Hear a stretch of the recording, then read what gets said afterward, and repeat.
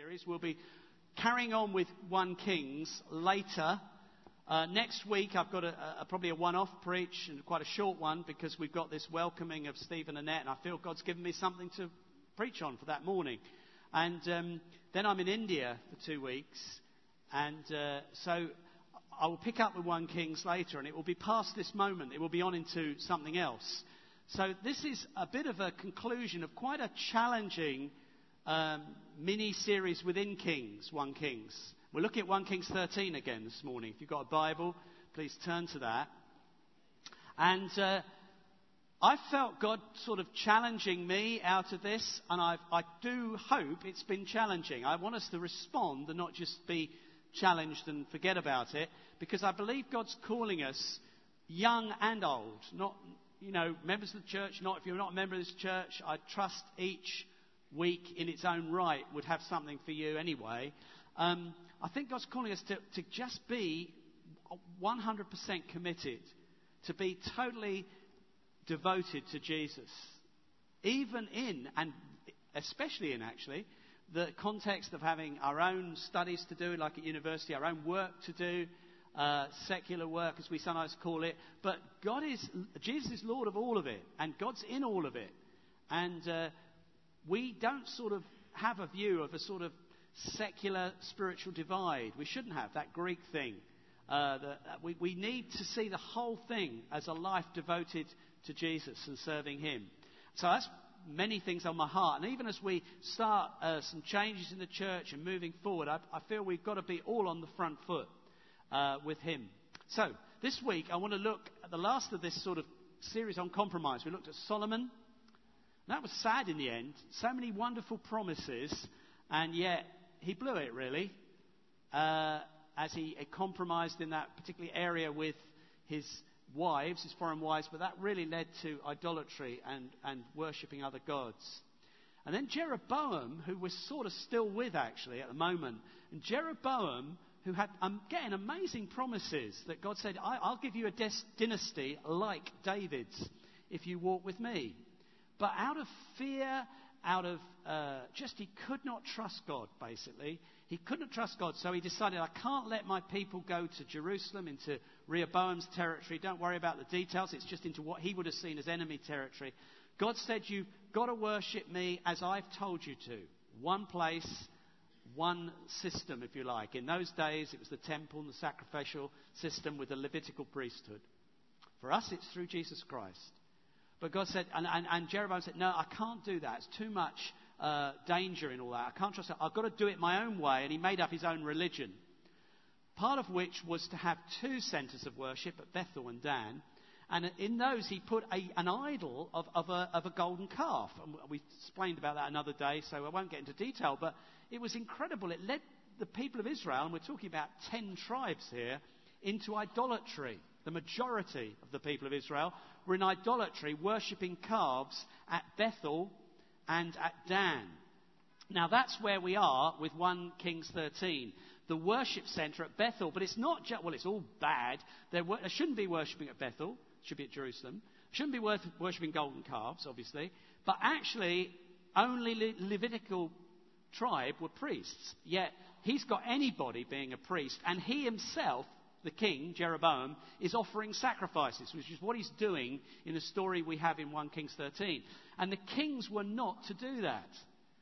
In fact, Saul got seriously judged for sacrificing. And rightly so, because that kings and the priests were separate. And so Jeroboam's just doing everything wrong. Now, into this context of mess and compromise at Bethel, God sent a prophet called, in our story, a man of God from Judah. Now, we looked at that last week, and he's full of God. He's a passionate, brave prophet, and he comes and brings the word of God to Jeroboam, and it's a powerful word, and it's a shocking word of judgment. Now, Jeroboam at first sees him. He's angry. He wants the man seized, perhaps killed, I don't know. But God does something amazing, and his arm is shriveled and paralyzed. This is Jeroboam's, when he stretches it out to point at the man. And he cries out for mercy. And the man of God prays, and God heals Jeroboam's arm. Now, I want you to know that is a sign of mercy and grace. The whole thing is about grace. God has sent this man from Judah to give Jeroboam and the people a chance to repent before judgment comes. It's all about mercy. And this arm thing is illustrating that. If you will repent and call to me, you'll be healed. And he is healed. And he's quite subdued after that, Jeroboam. And he says to the man of God, please come back and have a meal with me, and I'll give you a gift and all that sort of thing. This may have been, probably was, to try and buy the favour and support of this powerful man of God. And God had told the man in Judah, you are not to go back. And the reason he said that is, you're not to encourage them until I know they've repented. That's the thinking, if you like, spiritually. Because it's all very fine to be sorry for yourself when things go a bit wrong, like Jeroboam was. But God's looking for action. He's looking for Jeroboam to put things right. And he doesn't want the man from Judah to get involved too early. So he's told clearly, leave them, give them the word, and go back home. And so he starts off back home, having declined the very tempting and probably very lucrative offer from the king. So we're going to pick the story up, although we read it last week. We're going to read the second part of it again from verse 11 of 1 Kings 13. Now, we've seen the man of Judah's side. Now we're going to think a little more about the old prophet today. We talked about the young prophet, or the young man of God, last week. Now there was a certain old prophet living in Bethel, whose sons came and told him all that the man of God had done there that day. They also told their father what he had said to the king. Their father asked them, which way did he go?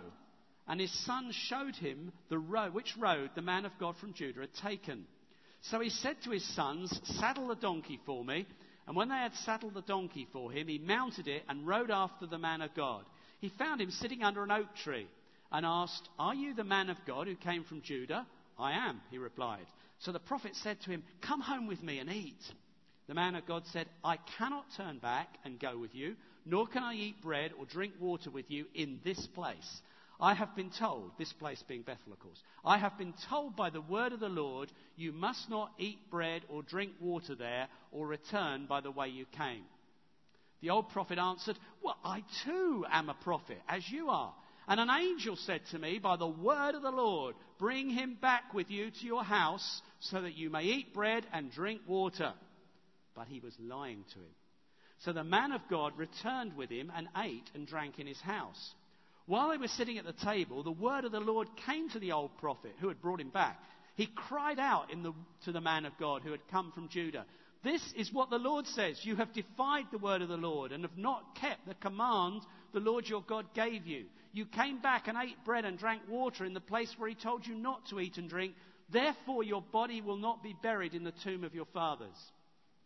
When the man of God had finished eating and drinking, the prophet who had brought him back saddled his donkey for him. As he went on his way, a lion met him on the road and killed him.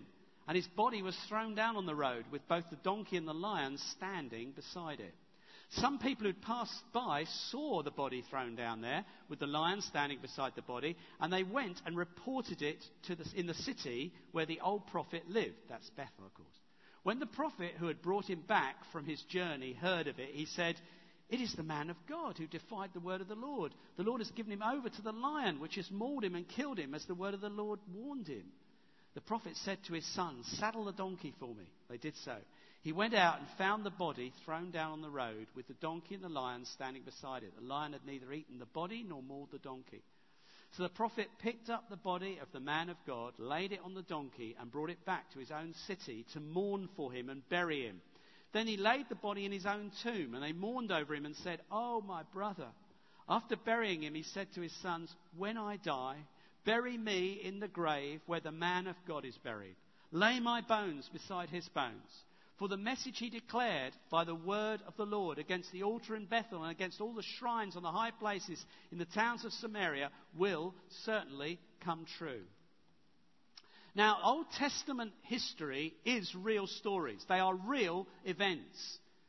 They are real people having real dealings with a real God.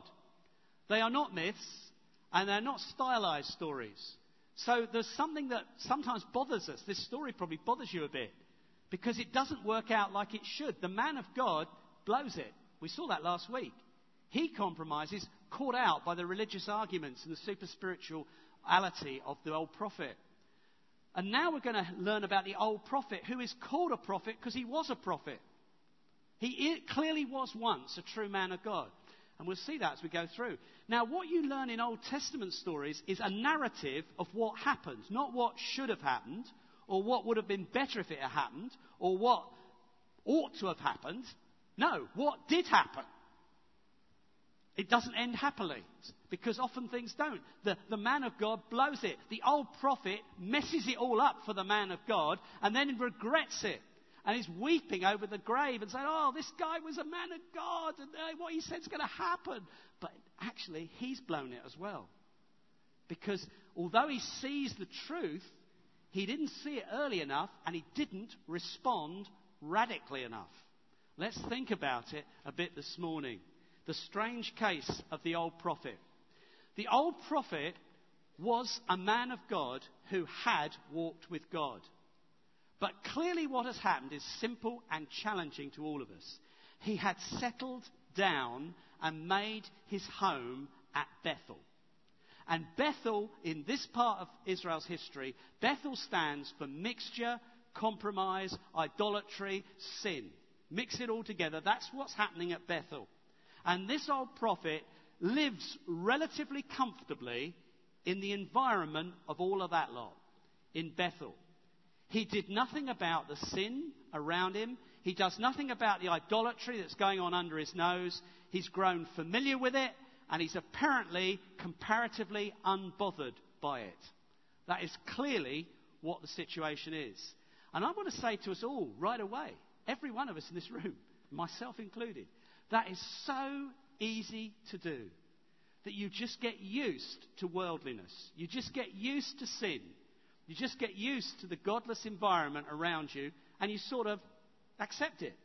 This guy just lives with it. He is potentially a man of God. He's lost his way. We might call him backslidden. And he's just got used to what's going on around him. He happily coexists, listen to this, with all sorts of things that God is angry with. He happily coexists. He happily lives amongst something which God is building up to judgment on, and has clearly declared these things are wrong. I want to say right now, God save me and save us from familiarity with sin. And I tell you, I get familiar with it, don't you? Familiarity with pornography. I was talking to my father-in-law last Monday. We went to Hastings. And we're saying, you know, what you now watch on telly and in films, that when we were kids, you know, there'd be blue films. You just never saw it. You know, just overt sexual stuff. And we're talking about just what's available on the internet and stuff like that. And how you sort of get used to it. You get used to rebellion amongst young people. You get used to violence. You get used to bad language on the television, bad language in the media. You just get used to it. Get used to blue jokes. You get used to atheism being the norm and agnosticism and, oh, that's okay. And, you know, I'm not saying you can fight every battle, but there needs to be a holy indignation. In a way, you need to have a sort of holy neurosis. We shouldn't be too laid back. We should fidget. I fidget when I watch the news. I don't always get it right, but I don't. But you think, well, you're a bit balmy. I want to be balmy for Jesus. I do sometimes. I think, I don't know that I do want to watch that. And I don't know that I do want to hear. Now, I do and I don't. I've got to be, you know, engaged with the culture. Of course I have. I'm not mocking that. But you've got to keep something of God's indignation about some of these things. Because it keeps you from just blending in like the old prophet does. And in the end, we're going to see some sad side effects of that. You need to keep shocked and shockable. Keep shockable. Don't be too cool. You know, keep shockable about sexuality. Keep shockable about family breakdown, social dysfunction. Let's keep shockable about what people do that are obviously an affront to God. I don't mean become self-righteous, legalistic, pompous, critical people, just shocked, just indignant, just aching in your heart. Just, oh, God, change it. Oh, God, help me to do something about it. Oh, God, that's so bad. Please, you have to be careful you don't get judgmental. That's not what I'm talking about. I'm talking about just not getting familiar with it all. This guy was quite at ease in Bethel, and that is his big problem. What are some of the signs of what happens in that situation? We could call them signs of backsliding, but they're very simple. As a spiritual dullness. A spiritual dullness. If you look at the beginning of verse 1, you'll read this. It says, "By the word of the Lord, a man came from Judah to Bethel." And the beginning of verse 11 says, "Now there was a certain old prophet living in Bethel." Just let's leave those two up for a moment. Hang on a minute. Why is God sending a man from Judah when there's a prophet living at Bethel? Well, because the prophet living at Bethel is not hearing from God, is he? When God wants to speak to Jeroboam, he can't say anything to the old prophet living at Bethel. He's lost listening to God. He's not really tuned in to God at all. And so God has to send someone from way away, relatively, it's a bit away in those days, to come over with this word. He has got so familiar that his hearing is dull, and he doesn't hear from God anymore. Actually, the only real answer for this guy is a radical realignment of his life, something he doesn't appear to do in the story, and I suspect didn't do, or we'd have been told, which would probably be to withdraw from Bethel and get back to having time with God. Seriously. We don't quite know much detail, of course, but clearly he was not in tune with God anymore, though once upon a time he was. He's not called a prophet for nothing. The second thing we notice is his family is affected. His family's affected. Look at verse 11. "Now there was a certain old prophet living in Bethel whose sons came and told him all that the man of God had done there that day. They also told their father what he had said to the king." Now you could just gloss over that, except you need to pause, focus in and say, hang on a minute. What happened was there was a totally wrong mixture idolatry thing going on, where Jeroboam was offering sacrifices to a golden calf. And into that came the radical interruption of the man of God. That's what happens in the first part of the chapter. But this guy's sons were at that ritual. They were at that service, if you can call it that. They were there. They saw it all happen, and they told Dad everything that the man of God said. So his sons were clearly fully involved with what Jeroboam was doing, and it was totally wrong. But, interestingly, it would seem the old prophet himself was not there. So he actually maybe didn't quite go that far. Maybe he just couldn't bring himself to go and worship a golden calf and to go and sort of see Jeroboam doing what only a priest should do and all the mess of it. So he tolerated it. And listen, he tolerated his sons going to it. But he didn't go himself. Now that is quite an interesting challenge. That there's a sense of which you can tolerate stuff, and then you can tolerate your kids being involved. I speak as a parent. And I'll tell you this, they will embrace what you merely tolerate. So you've got to work this through. You merely tolerate it, but they might well do it. And that's what happens. He tolerates it, his kids do it. And I think it just is, you have to watch this. There is no sense in which this guy with integrity could have just told his sons, do not go to Jeroboam's ceremony. He had to get himself out of Bethel. So it's all about what he does, not just being a heavy dad. But on the other hand, just a warning is there. He tolerates it. His sons are fully involved in it. We have to be careful. We have to be challenged. Let's talk about the love of money. This is a surprising one out of the story. You have to sort of know a bit of background to understand this. This guy clearly had lots of donkeys. Donkeys feature quite a lot in this story. Did you notice? Donkeys come in regularly. Well, he had his own donkey. There's several references that go up on the screen there for you to prove to you the point that donkeys feature in the story. And he has his own donkey. He seems to be able to lend a donkey to the man of God and still have another donkey to go and find the body of the man of God. So he's got donkeys. You might say, great. Well, donkeys read 4x4s. Read good cars. People own donkeys if they've got money. This guy has not got poor through compromising. And actually there's some other clues which won't go up on the screen. In verse 20 it says they all sat round the table. Now actually every commentator would say only wealthy homes had tables. Only a wealthy home had a table in these days. But the real clincher is verse 30, which with a little bit of thought, many of you could work out. He laid the body of the man of God in his own tomb and said, when I die, bury me with him. This guy already had his own tomb. Think of Joseph of Arimathea, who had a tomb for Jesus to be buried in. That was a sign of wealth.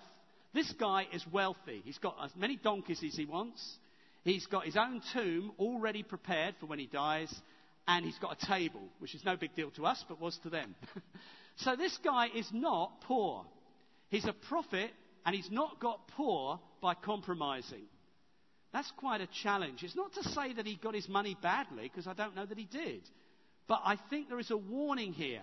Money, too much possession, can dull you to standards that you shouldn't be dulled to. They can make you feel comfortable. There's nothing wrong with having things, but these are the dangers. You feel, if I've got loads of stuff, I must be okay and God must be happy with me.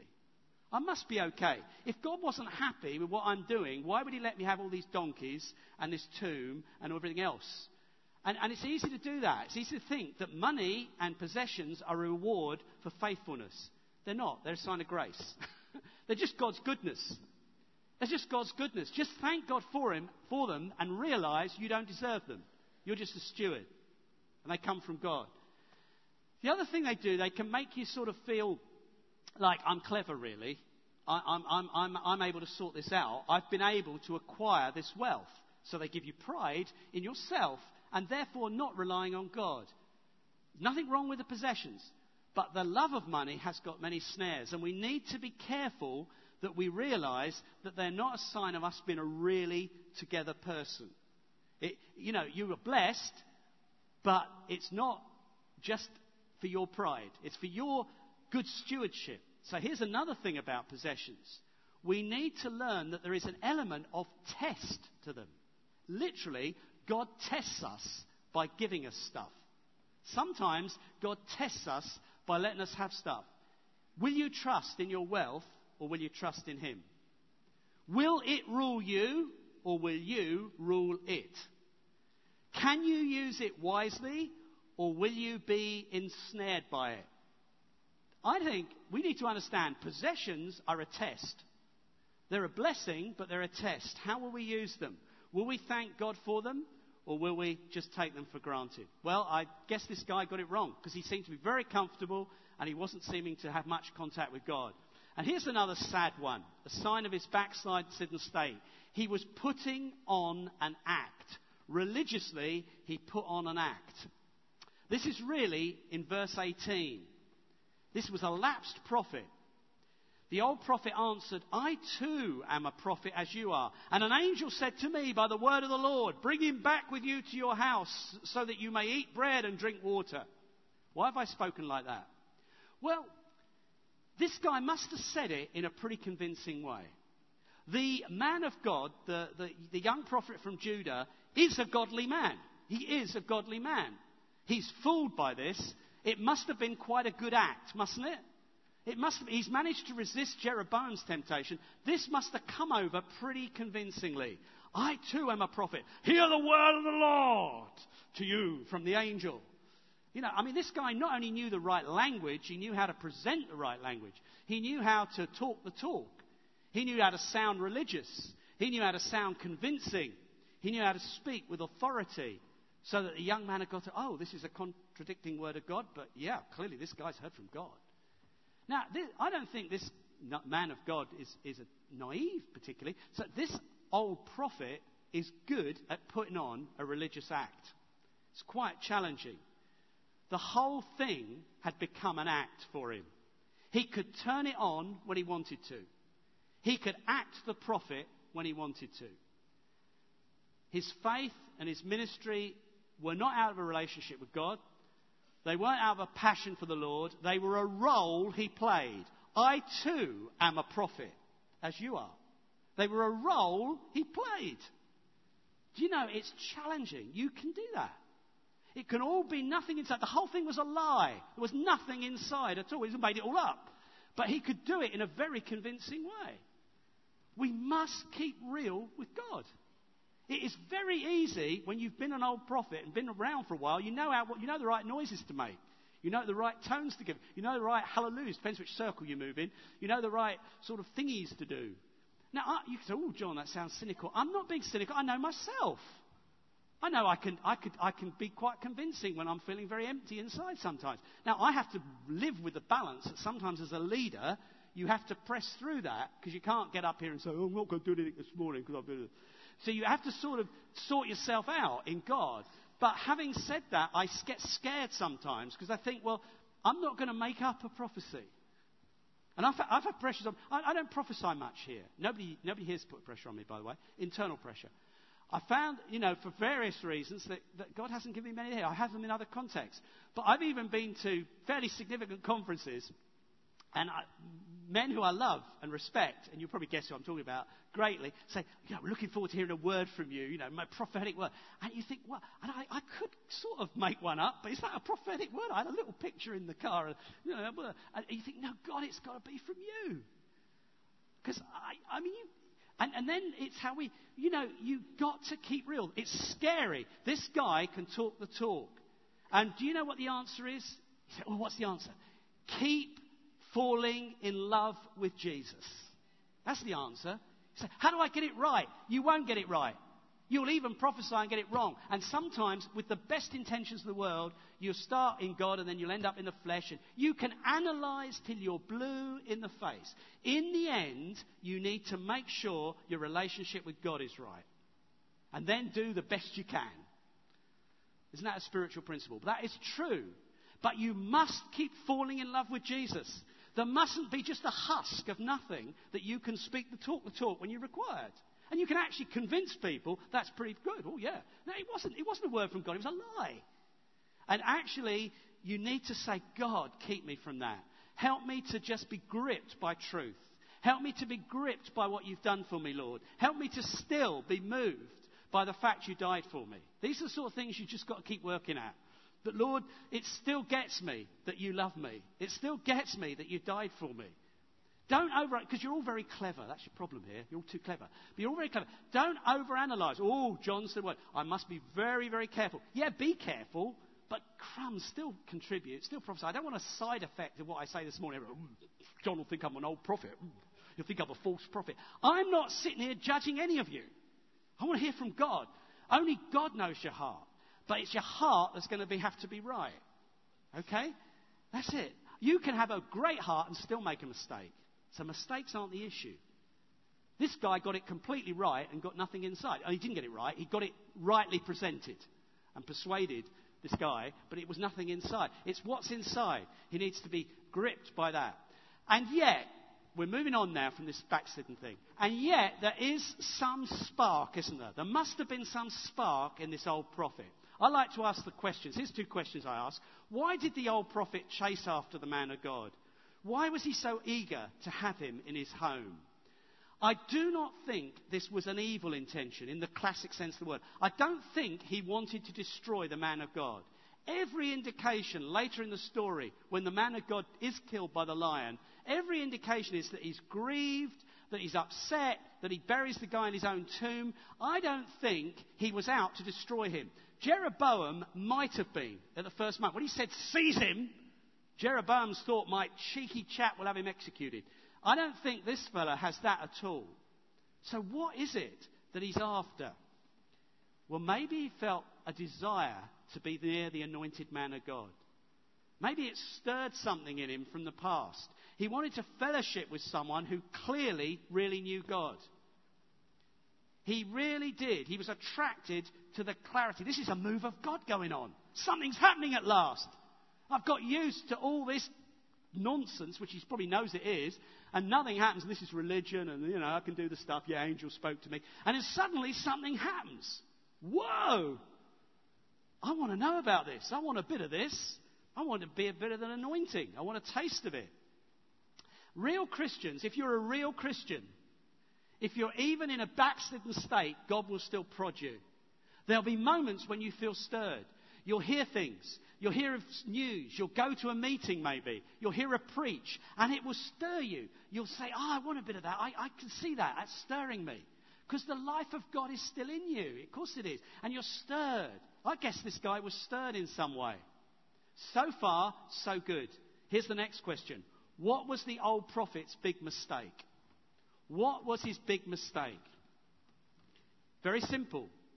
He clearly was not prepared to leave Bethel. He wanted to bring whatever it was stirred him back to his home in Bethel, in compromise, in mess. He did not want to get out of Bethel to where it was. So he did not want to leave his comfort zone. He did not want to leave his comfortable home. He wanted to bring the young prophet, we'll call him for simplicity, the young man of God, he wanted to bring him back to his territory and to his house. He wanted the power, he wanted the truth, but he wanted it on his terms. He wanted all this wonderful stuff going on back in his house, back here at Bethel, and he'd like to talk a bit further perhaps and just get the man to pray for him maybe. I don't know. What should he have done? Well, I think he could have done most of the things up in the story, like getting his donkey. Where did he go? He went down there, says his son. Oh, he went that way. Right, give me my donkey. Get his donkey. I think the donkey bit, that's fine so far. When he meets the man of God under the tree, what should he have done? Something like this. Can I spend some time with you? Where can we meet up? Can I travel with you? Will you take me back to Judah with you?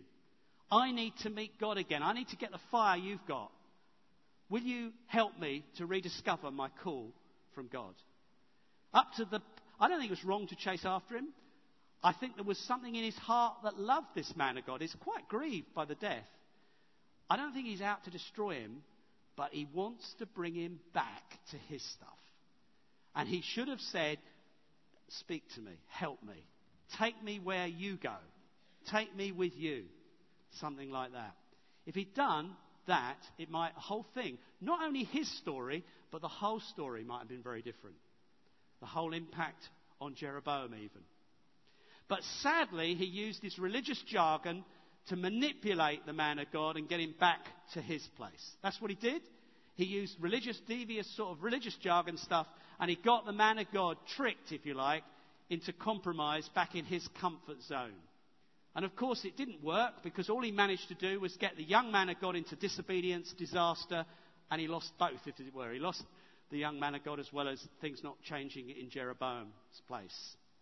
Now, I don't know this guy's motives. Of course we don't. The Bible doesn't tell us. Motives can be complex. But worldly and backslidden Christians do find anointing attractive. And God does let you hear of moves of God. He lets you hear preaching that stirs your heart. He lets you experience things that shake you up. But you must not try and turn them into some justification for yourself. Try and bring them to make you feel better and feel happier about yourself. I don't know this guy's motives, but sometimes there might even have been this motive in this guy. Sometimes there's a certain sort of perverse satisfaction in seeing that more committed one come down to your level. It sort of makes you feel less sort of a disaster, less worried about your own situation, less convicted. So if you can get him to actually compromise, oh, he is coming back. Oh, right. He said God told him not to, but I've managed to get him to come back. Even though you hate it, maybe it sort of justifies your position. Oh, right, they're as bad as we are. Oh, right, their family is a mess too. Okay, yeah, okay. So I found out what's wrong with them, so I feel good now. Ever been there? I have. That's how I can tell you so well. I found out what's wrong with them, so I'm okay. And God said, oh, you forget them. I want you to wake up. I want you to get up off your backside. Don't worry about them. And I've done it. I thought, right, I mean, it's very easy to do. You think, right, now I know what's wrong with that, so I now feel good. Now I know that is no better than me in many ways. Now, and God says, look, that's not what I'm talking about. I'm talking me, God, to you. Don't worry about them. I'll deal with them separately. You hear from me. I'm telling you to get out of Bethel. I'm telling you, wake up, Bethel is under judgment, which is what's going on. Wake up, Bethel is under judgment. Bethel will be judged. This altar will be destroyed. You know, this whole stuff is coming down. Wake up. And he's got the man who brought that back here, so he feels quite good. Oh, right, he's at my table now. Yeah, okay, yeah, nice guy. So he's lost the edge of what God's saying to him personally. We all need to watch it. We don't know what his motive was. But what we do know is that suddenly he actually did hear from God. And there's an impression that this was a shock to everyone. Verses 20 and 22, it's going to go up on the screen so you don't have to read it, but I won't read it all, but I bet it spoilt the dinner party, don't you? They're all having this meal around the table, and I think this guy just got a word from God, and he knew the reality. This is the thing, he knew what a real word of God was. Even though he'd done a phony one to get the guy back, he knew what it really was to hear from God. And God spoke to him. And he's sitting at the meal table, pass the salt, yes, pass the go, port to the right, or whatever it is. And they're sitting at the dinner table, and suddenly God speaks to him. God's given me a word for you. God's given me a word for you. You shouldn't have come back to eat. You did it, and you're going to die before your time. Essentially, that seems to be the word. You're going to die in judgment before your time, not be buried in your own thing. I bet the atmosphere changed, don't you? But they do seem to still finish their meal, which is quite funny. So all in silence. And then he lends him one of his 4x4s to get home. He lends him his donkey, and off goes the man of God. Then we have the strange incident of what happens, and that is a clear indication that this is God. It's a clear indication of God.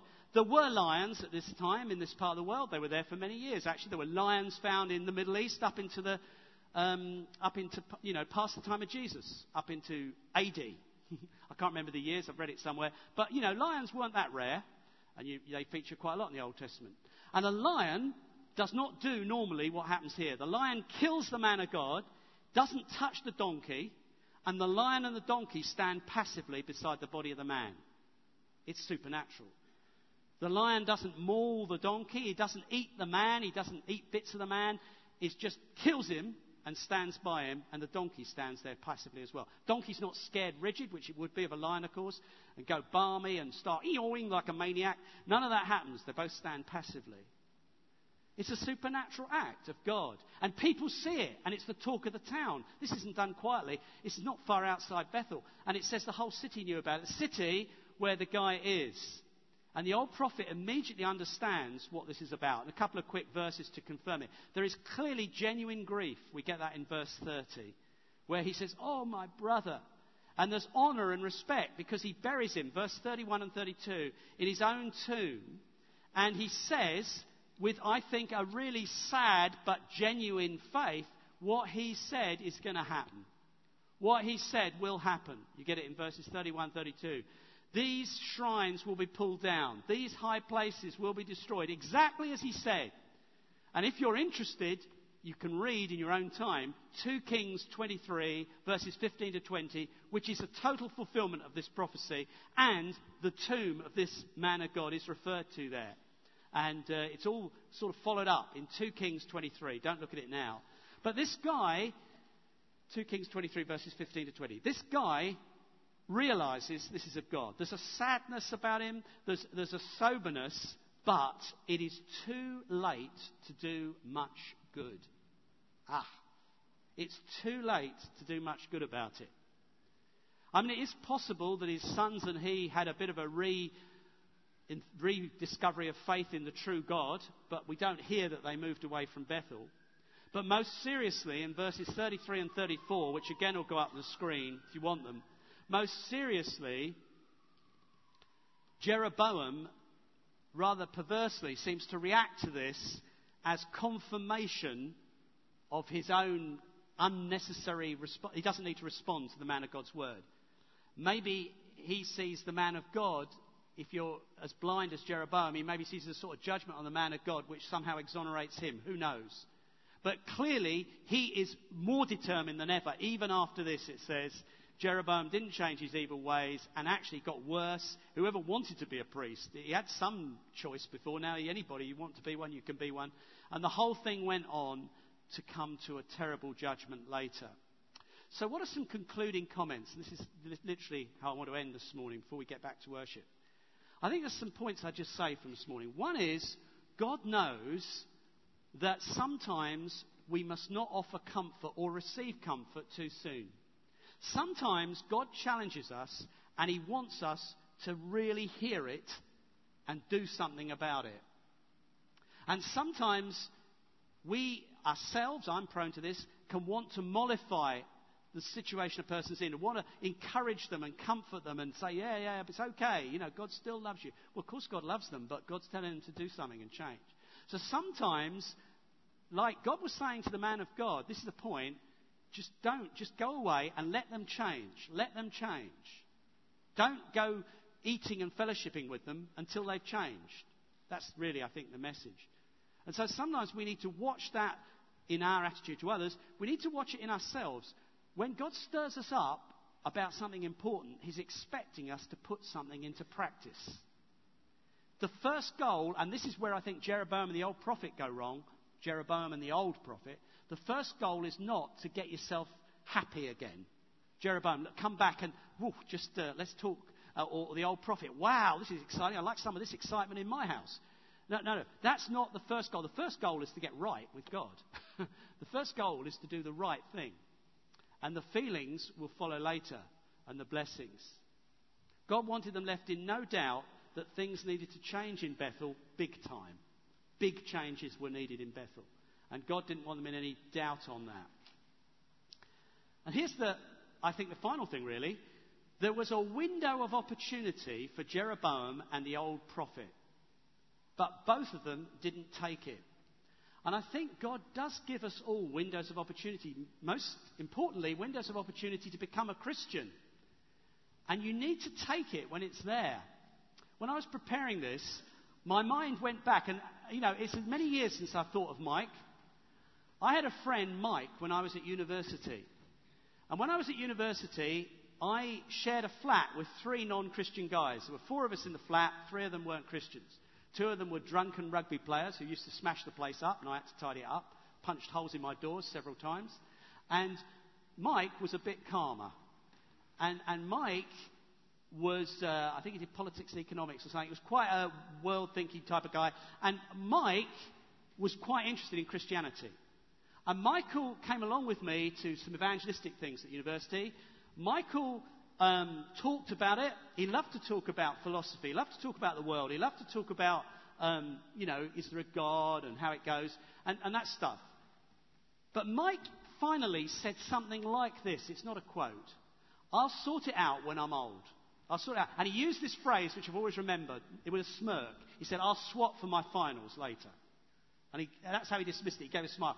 What he meant was he'll wait until he's nearly dead and then he'll sort out whether God's real and what he'll do with God. And he smirked and said, I'll swap for my finals later. I'm going to leave it, John. I'll swap for my finals later. Now, I don't know what's happened to Mike. But here's the sobering thing, you youngsters just starting university. I'm talking about when I was your age.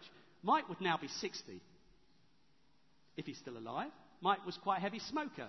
We're talking about 1969, 70. People smoked. You heard of smoking? Yeah, they did. And Mike was quite a heavy smoker. I don't even know if Mike's still alive. I don't know whether Mike has ever thought about God again or about Jesus again. He might have done, might have had another chance. I can't guarantee he hasn't. But I don't know if any evidence he had. I've never met him in any context. He lived in the same town as me. That's why we shared the flat. We went to university from the same school. And I could have had contact, I think, if I don't know. Only God knows. But I know there was an opportunity then where he came really close and he didn't want it. I mean, he liked the girls and the drugs that were around a bit and he just liked to get on with his life. I wonder what's happened to him. I wonder if sickness or riches or poverty have hardened him. I wonder if he's had failed relationships. I wonder what's happened to a 60-year-old man, if he's still out there, called Mike, who came that close to Jesus, however many years ago, I hardly like to think, 40 years ago, 30, 40, I don't know, I forget how old I am. And it's sobering. You think you have a window of opportunity. Opportunity is only a visitor. You can't guarantee it will come again. You can't guarantee that there will be another opportunity. And so as we finish, there's 2 things I want to say. If you're not a Christian and you're listening to this morning or other mornings, please do something about it now. It may be to respond this morning, or it may be to join our Alpha course, which is in progress right now, just week 2 on Tuesdays here. Do something, action, not just stirred, like, whoa, this is quite sobering. Do something. And what about the majority of us who probably are believers? If God's spoken to you about something, he's expecting some sort of response. If you've just been stirred by anything I've said in the last 3-4 weeks when I've preached, God is saying this is an opportunity. Like this old prophet, it's an opportunity for something to be different for him. It was an opportunity for him but he needed to get out of Bethel in his case. He needed to go where the man of God was, not bring him to where he was. And there may be an equivalent for some of us. John, can you come up?